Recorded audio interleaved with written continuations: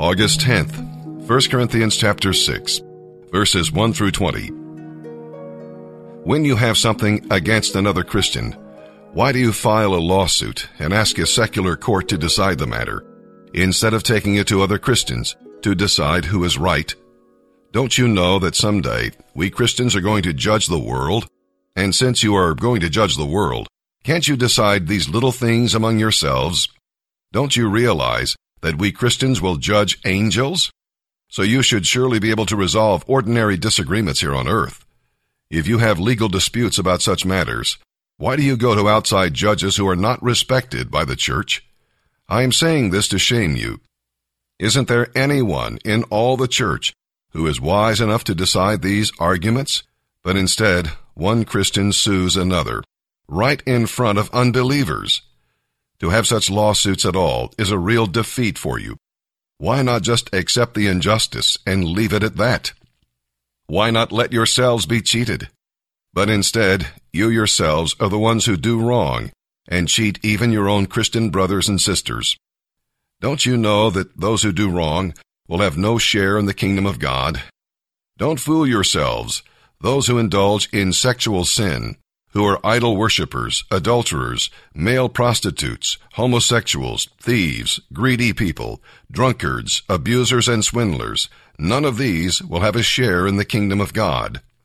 There was a time when some of you were just like that, but now your sins have been washed away, and you have been set apart for God.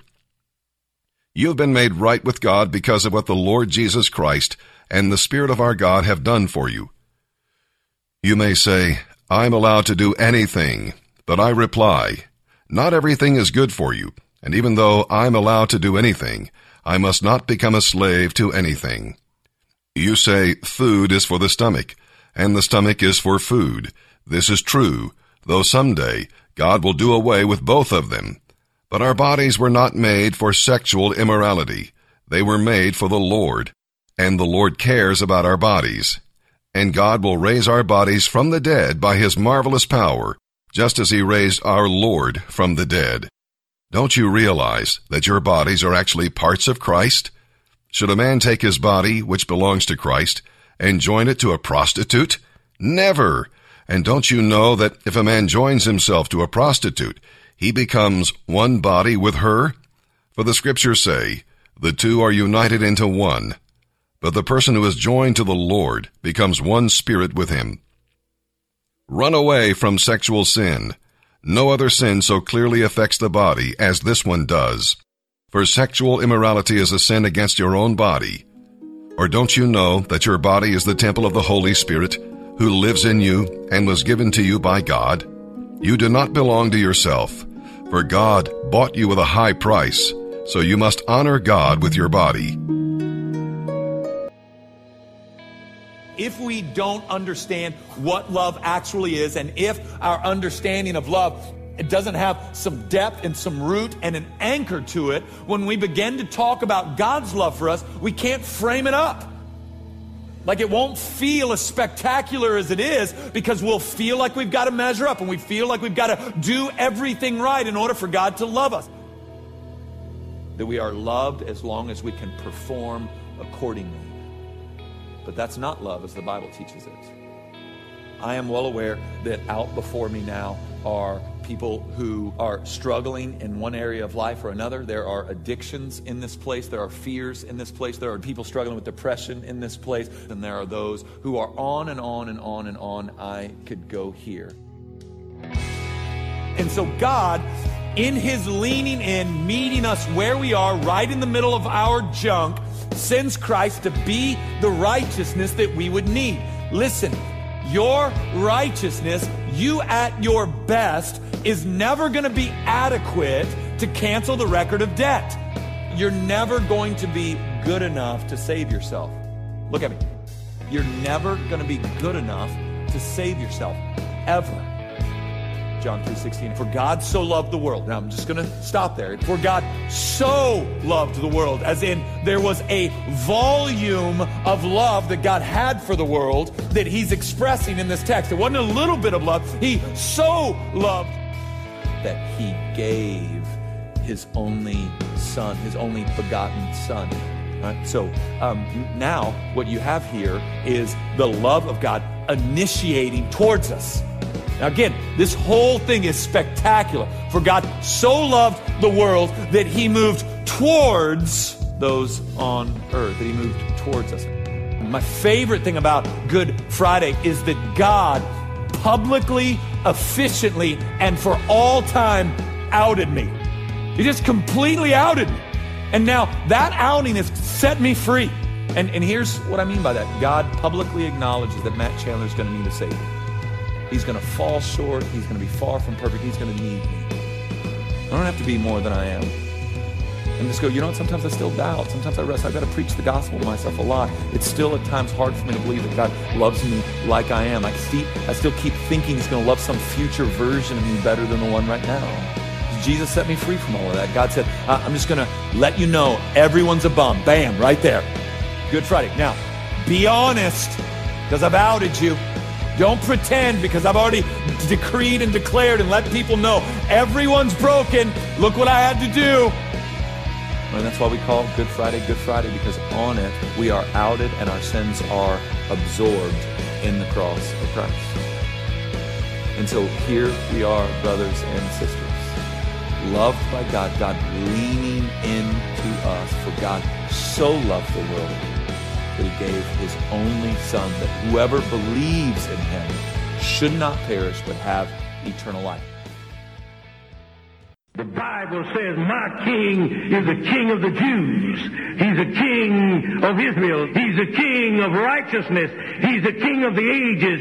He's the king of heaven. He's the king of glory. He's the king of kings. And he's the Lord of lords. That's my king. I wonder, do you know him? My king is a sovereign king. No means of measure can define his limitless love. He's enduringly strong. He's entirely sincere. He's eternally steadfast. He's immortally graceful. He's imperially powerful. He's impartially merciful. Do you know him? He's the greatest phenomenon that has ever crossed the horizon of this world. He's God's Son. He's a sinner's Savior. He's the centerpiece of civilization. He's unparalleled. He's unprecedented. He is the loftiest idea in literature. He's the highest personality in philosophy. He's the fundamental doctrine of true theology. He's the only one qualified to be an all-sufficient Savior. I wonder if you know him today. He supplies strength for the weak. He's available for the tempted and the tried. He sympathizes and he saves. He strengthens and sustains. He guards and he guides. He heals the sick. He cleanses the lepers. He forgives sinners. He discharges debtors. He delivers the captive. He defends the feeble. He blesses the young. He serves the unfortunate. He regards the aged. He rewards the diligent. And he beautifies the meek. I wonder if you know him. He's the key to knowledge. He's the wellspring of wisdom. He's the doorway of deliverance. He's the pathway of peace. He's the roadway of righteousness. He's the highway of holiness. He's the gateway of glory. Do you know him? Well, his life is matchless. His goodness is limitless. His mercy is everlasting. His love never changes. His word is enough. His grace is sufficient. His reign is righteous. And his yoke is easy. And his burden is light. I wish I could describe him to you. He's indescribable. He's incomprehensible. He's invincible. He's irresistible. Well, you can't get him out of your mind. You can't get him off of your hand. You can't outlive him, and you can't live without him. Well, the Pharisees couldn't stand him, but they found out they couldn't stop him. Pilate couldn't find any fault in him. Herod couldn't kill him. Death couldn't handle him, and the grave couldn't hold him. Yeah! That's my king. That's my king. Psalm 31, verses 9 through 18. Have mercy on me, Lord, for I am in distress. My sight is blurred because of my tears. My body and soul are withering away. I am dying from grief. My years are shortened by sadness. Misery has drained my strength. I am wasting away from within. I am scorned by all my enemies and despised by my neighbors. Even my friends are afraid to come near me. When they see me on the street, they turn the other way. I have been ignored as if I were dead, as if I were a broken pot.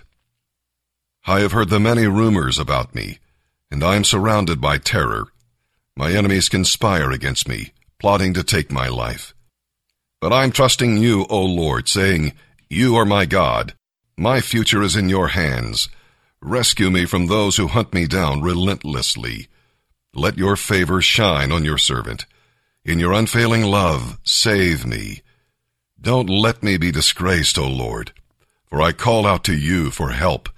Let the wicked be disgraced. Let them lie silent in the grave. May their lying lips be silenced, those proud and arrogant lips that accuse the godly.